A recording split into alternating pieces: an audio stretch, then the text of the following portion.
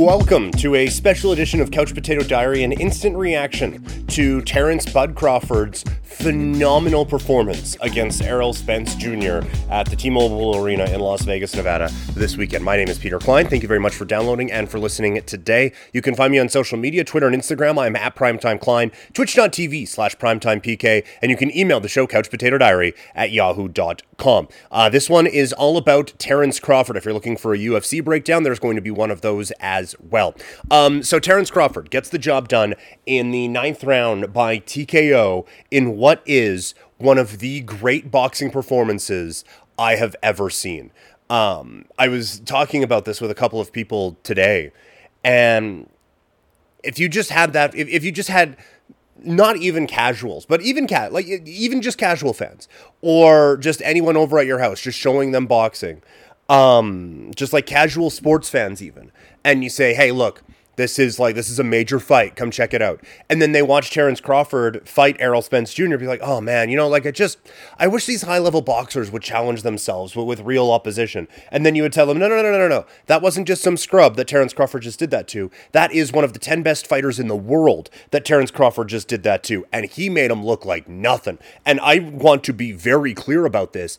Errol Spence Jr. is not nothing. We knew coming in that there was the possibility, like this was essentially 50-50. We saw it in the odds the whole time. This was essentially a 50-50 fight. You knew that, like, basically anything was possible. I don't know if anyone thought this sort of one-sided demolition was possible. Just an incredible performance from Terence "Bud" Crawford as he picks up the win. So let's go through it. I said coming in that Bud could not take a couple of rounds off to download information. And it kind of looked like that's what he was doing from the start. Errol Spence Jr.'s pace and his pressure was evident very early on. And I was like, man, Crawford, like, not that he's giving up these rounds, but like this whole like downloading the information and figuring these things out, like he's going to be down 2 rounds to nothing because he was down after 1. And then I thought he was losing a lot of the second, but then he starts to come on. And late in the second round, a perfectly placed punch knocks down Errol Spence Jr. And I thought that knockdown kind of perfectly summed up how this fight was, where Terence Crawford's counter game was spectacular. And his accuracy and his technical prowess just phenomenal. And Errol Spence Jr., because of that, had to get a little bit more aggressive and put himself out of position a couple of times. And that was one there. He got caught reaching, and then he just got caught. And down he went. So with that knockdown, Errol Spence Jr. falls behind on the scorecards, and Terence Crawford, in my opinion, was up 19-18. And from there, it was dominance. Terence Crawford's countering ability was phenomenal. It was one of those rare mixes where he was countering spectacularly, and then also he was getting off first. You know, it's so, a lot of times if someone's going to counter, they're going to counter. And if they're going to be on the lead foot and beating the other person to the punch, so to speak, then that's the game plan they're going to do. He did both, and he did them spectacularly. And you could see, like, it was stopping Errol Spence Jr. in his tracks. And the way Spence was going to win this fight was with pressure and just absolutely in the face of Terence Crawford, and Crawford kept him away. The whole time Crawford kept him away. Anytime Spence was coming in on him, it was like just either a quick jab or a nice 2-punch combination or something to the body, and it just stopped Spence in his tracks. And then you could see, like, he got the ball rolling, and he was starting to become a bit more forceful. That left hook kind of over and around the guard was there all day for Terence Crawford. And I thought as this was going on, it's like, man, like, Spence was jabbing really effectively in that first round. Why did he get away from that? And I think his corner kind of said, like, hey, why are you getting away from that? And then he would jab, and every time he jabbed, 2 were coming back in his face. He would jab, Crawford would jab as well, and it seemed like there was a bit more force on the Crawford jab, and then he would come over the top. It was just spectacular. There are not enough positive words to describe what Terence Crawford did. Just remarkable stuff from Terence Crawford to pick up this victory. But I thought it was at that point where Crawford would try a jab and the jab would come back into his face, where at that point Spence is kind of out of options. You know, like I think he thought his pressure was going to be enough to get Crawford backing up, and it wasn't. And then at that point, okay, let's jab and try to get inside. And he couldn't. And then when he would get inside, Crawford would get the better of him as well. And again, I cannot stress this enough. Errol Spence Jr. is one of the best fighters on God's green earth. And he had nothing for him. Nothing for him. Plan A wasn't there. Plan B wasn't there. Plan C wasn't there. Crawford was better than Spence at every single step along the way. Every single facet of the sport, Crawford was just better. And then in the 8th, I kind of thought, like, hey, maybe he's got him stumbled a little bit because Crawford goes back up against the ropes. And okay, one of these power shots has got through. Here comes Spence. Nope. Baited him. Crawford goes back into the ropes. Spence comes charging in with a wild, I'm about to just obliterate you right. And it opens him up, and Crawford, picture perfect uppercut, sends him into the shadow realm for a few moments. And he gets the knockdown. He ends up getting 2 knockdowns in the round. And at that point, it's over. Spence seemed upset at the time of the stoppage in the 9th round. It was a fine stoppage. It was saving him from himself. There was no other way that fight was going to go than a Terence Crawford victory. There was no need for any further damage for Errol Spence Jr. It was dominance from Terence Crawford the whole way. There's nothing you can look at from Terence Crawford and think, oh man, if he would have just done this, it would have been over sooner. His technique, flawless. The power was excellent. It was just, it really was one of the great performances, I think, in the history of the sport. Given the circumstances around it, who he was facing, what was on the line for this, as he now becomes the first male in the history of the sport, which goes back a ways. People have been punching each other for a while. He is the first to ever unify the championships in 2 weight classes. Remarkable. But again, like you look at what he was able to do.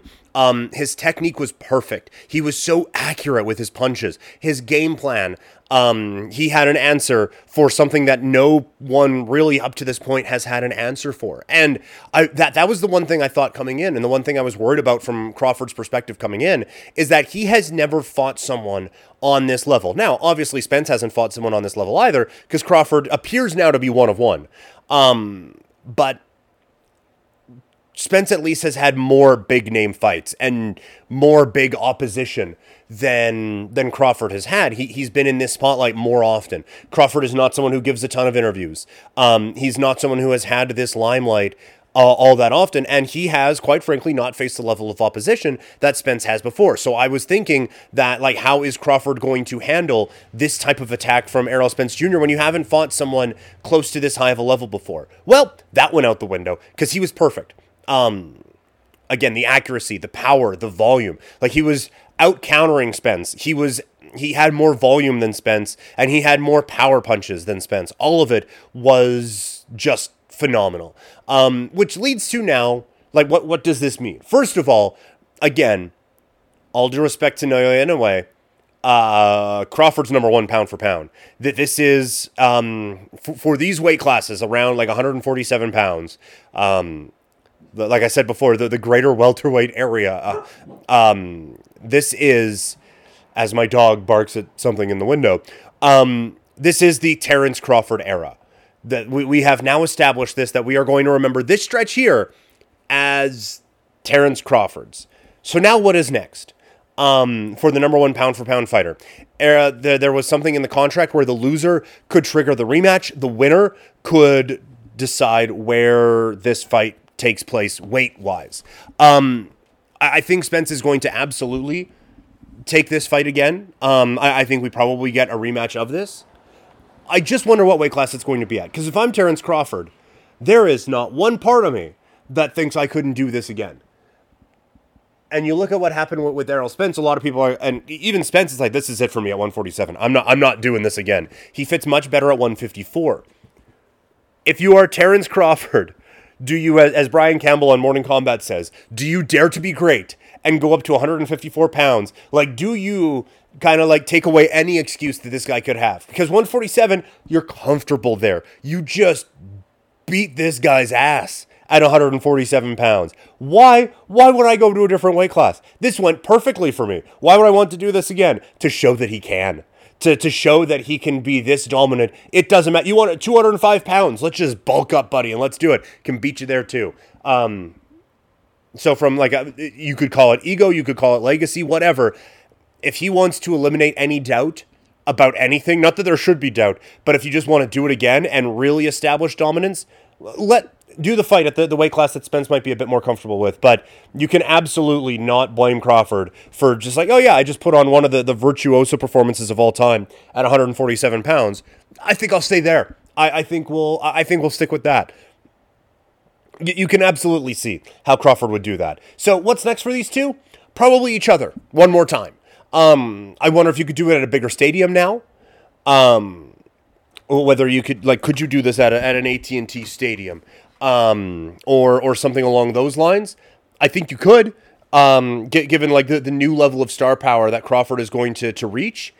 I think you absolutely could go to a bigger spot, but you could understand too the promoters wanting to stick in the fight capital of the world, Las Vegas, Nevada. But these two are destined to fight each other at least one more time. I would bet that it's going to be at 154 pounds, and Crawford would take on that challenge and be perfectly fine going for that. So we will we will see these two fight again. But for now, what is absolutely clear, is Terence Crawford is the number one pound for pound fighter in the sport of boxing right now. And again, Tank Davis, you got next, but right now, this is Terence Crawford's game as the face of boxing.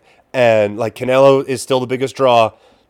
Crawford, I would hope, gets right there after what was a remarkable performance from Terence Bud Crawford. So that is going to do it for your instant reaction. Thank you all so much for downloading and for listening. There is also going to be a UFC reaction podcast up in basically at the same time as this one as well. So thank you all so much, and follow me on social media, Twitter and Instagram. I'm at Primetime Klein, twitch.tv/primetimepk, and you can email this show, couchpotatodiary@yahoo.com. Talk to you all in a matter of moments for those who just keep listening. Bye.